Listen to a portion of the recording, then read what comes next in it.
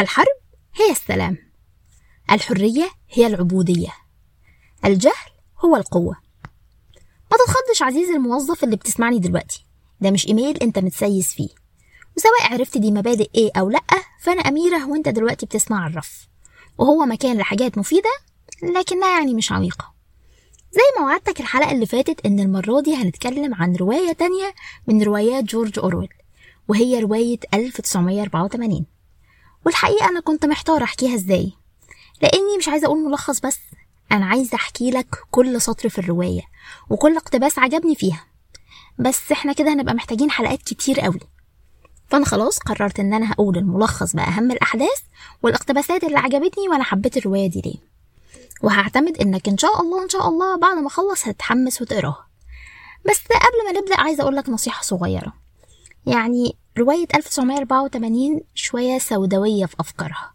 يعني أنا أفتكر أول مرة قريتها كنت بقراها في كل مكان، في الكلية، بين المحاضرات، في البريك، ما كانتش بتفارق إيدي، وأنا يعني شخص سنسيتيف بزيادة فتأثرت نفسيا بيها.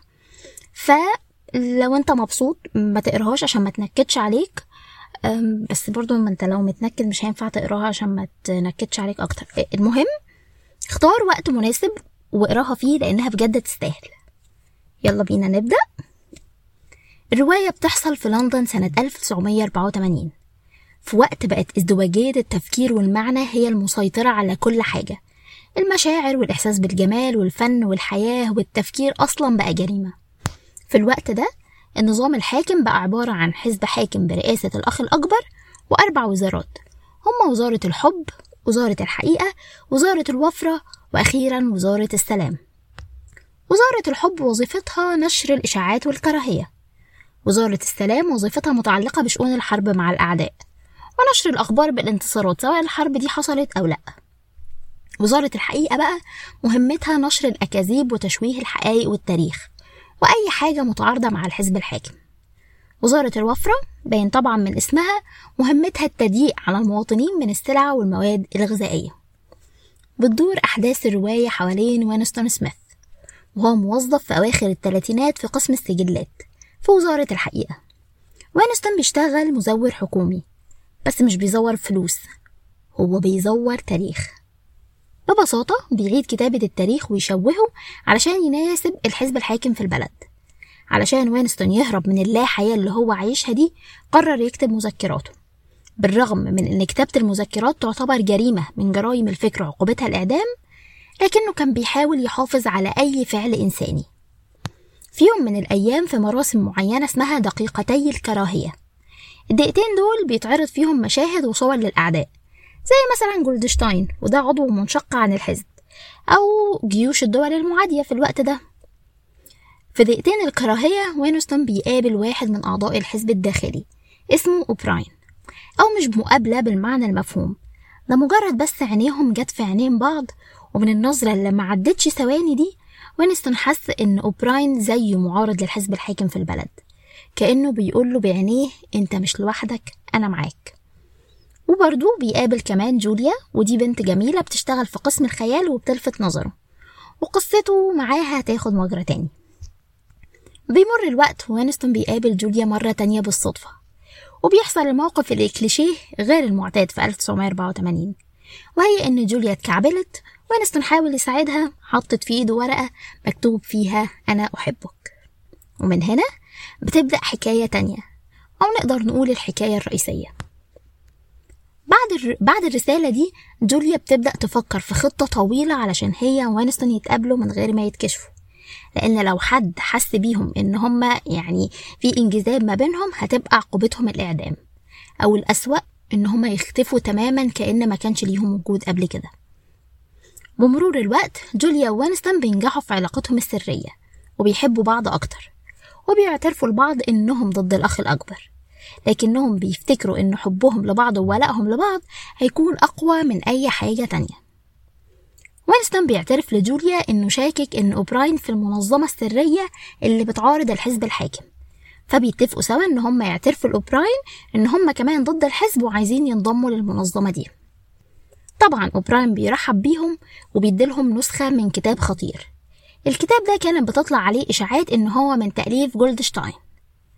بعد ما وينستون أخد الكتاب بيروح هو وجوليا مكانهم السري علشان يقروه، لكنهم بيسمعوا دوشة جامدة من ورا لوحة متعلقة في المكان ده، وبيتفاجئوا إنها شاشة رصد، فبيتقبض عليهم فورا. بيلاقي وينستون نفسه في مكان في وزارة الحب من غير شبابيك، بيفضل موجود في السجن ده الأيام لحد ما يجي أوبراين علشان يشوفه. وينستون بيفتكر إن أوبراين برضو مقبوض عليه، لكن بيكتشف إن أوبراين موجود بس علشان يعذبه ويعيد تأهيله من جديد. أوبراين بيفاجئ وينستون إنه كان بيتابعه طول 7 سنين فاتت، وإنه عارف كل تحركاته وكل جرايمه الفكرية، وإنه بيمثل بس على الناس إنه ضد الأخ الأكبر علشان يكشف المعارضين الحقيقيين. أوبراين بيبدأ في تعذيب وينستون، ويستمر التعذيب ده لشهور علشان يغير تفكيره، أو علشان يخليه يفكر بطريقة التفكير المزدوج، يعني يعارض فكرة ويؤمن بيها في نفس الوقت في قرارة نفسه. بعد شهور من التعذيب بياخد أوبراين وينستون للأوضة 101، ودي أكتر أوضة مرعبة في وزارة الحب. في الأوضة دي الإنسان بيواجه فيها أسوأ وأكبر مخاوفه. كانت أكبر مخاوف وينستون هي الفيران. بيحط أوبراين قناع على وش وينستون، وبيهدده إنه يفتح الباب ويسيب الفيران على وشه في الوقت ده. طبعا وينستون بينهار تماما لدرجة إنه بيتوسل لأوبراين إن هو يعمل كده في جوليا، وفي اللحظة دي وينستون بيتأكد إن هو فقد آخر حاجة في إنسانيته. وبكده تكون خطة التأهيل تمت بنجاح، وبيخرج وينستون من السجن، وبعدها بفترة بيقابل جوليا اللي بيعترف لها إن هو خانها، وهي كمان بتعترف له إن هي خانته، وبينتهي الحال بالاتنين إن هما بيحبوا الأخ الأكبر والحزب. ليه أنا بحب رواية 1984؟ لأنها رواية متكاملة في كل حاجة، يعني رواية درامية وعمل سياسي تقيل بس من غير بقى مصطلحات مجعلصة، وبرضه في خط رومانسي، وكل ده يعني بأسلوب بسيط جدا في الطرح. رواية 1984 من الروايات القليلة اللي قدمت استبداد الحكام بطريقة مرعبة. يعني أنا لما قريت مقالات نقدية عنها لقيت إنها المفروض بتعرض جانب من حكم جوزيف ستالين لو كان استمر في حكمه الاستبدادي، وإن النظام الموجود في الرواية ده معروف في الأوساط السياسية بالنظام الشمولي، يعني الدولة بتسيطر عليك في كل حاجة حرفيا. والدليل على ده شاشات الرصد اللي كانت موجودة في كل مكان في الرواية، حتى بتكون موجودة في بيتك. عجبني قوي برضو إن أورويل عرض مظاهر الاستبداد والتحكم مش في الإنسان بس، ده كمان في أي عوامل خارجية ممكن تخليه إنسان أصلا. يعني تفكيرك تحت السيطرة أصلا، لو فكرت دي تبقى جريمة، مفيش مشاعر، فبالتالي انت لو هتتجوز فده برضو هيبقى تحت سيطرتنا، وأكيد هيبقى فيه هدف منه اللي هو عشان مثلا تخلف أطفال يخدموا الحزب. حتى اللغة، أبسط طرق التواصل الإنساني دي كمان تحت السيطرة. يعني الحزب في الرواية كان ممكن يلغي كلمات ويجيب كلمات تانية جديدة، واللي هو أي حاجة بتدل على إنسانيتك هي تحت سيطرتنا.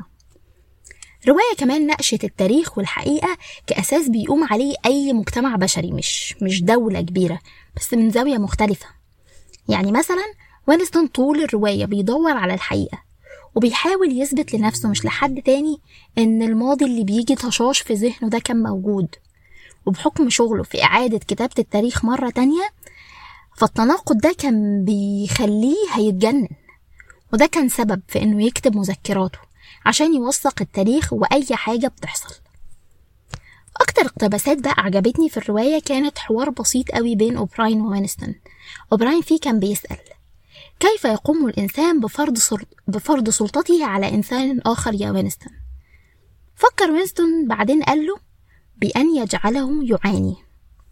أو مثلا الولاء يعني انعدام التفكير، بل انعدام الحاجة للتفكير. الولاء هو عدم الوعي. ومن أقوى بقى الاقتباسات اللي أنا قريتها في الرواية دي إنه من يسيطر على الماضي يسيطر على المستقبل، ومن يسيطر على الحاضر يسيطر على الماضي. طبعا كل الاقتباسات بالعربي لأني قريت النسخة المترجمة، ما قريتهاش إنجليش. المهم احنا كده خلصنا رواية النهاردة. ما تنساش بقى تسمع الحلقة اللي فاتت وتقولي رأيك في الحلقة دي، وتقولي برضو حابب أحكي إيه المرة الجاية. الحقيقة أنا كنت ناوية أن الكتاب الجاي يكون لنجيب محفوظ وبلاي ليست مصرية أصيلة خاصة بيه لوحده، لكن كتبه كانت في رف عالي في مكتبة مصر العامة، دي حقيقة مش قلشة يعني، فأنا معرفتش أطولها. بس مش مشكلة، الكتب اللي أنا جبتها برضو كتب مصرية أصيلة، هختار منها كتاب كده يكون موضوع حلقتنا المرة الجاية.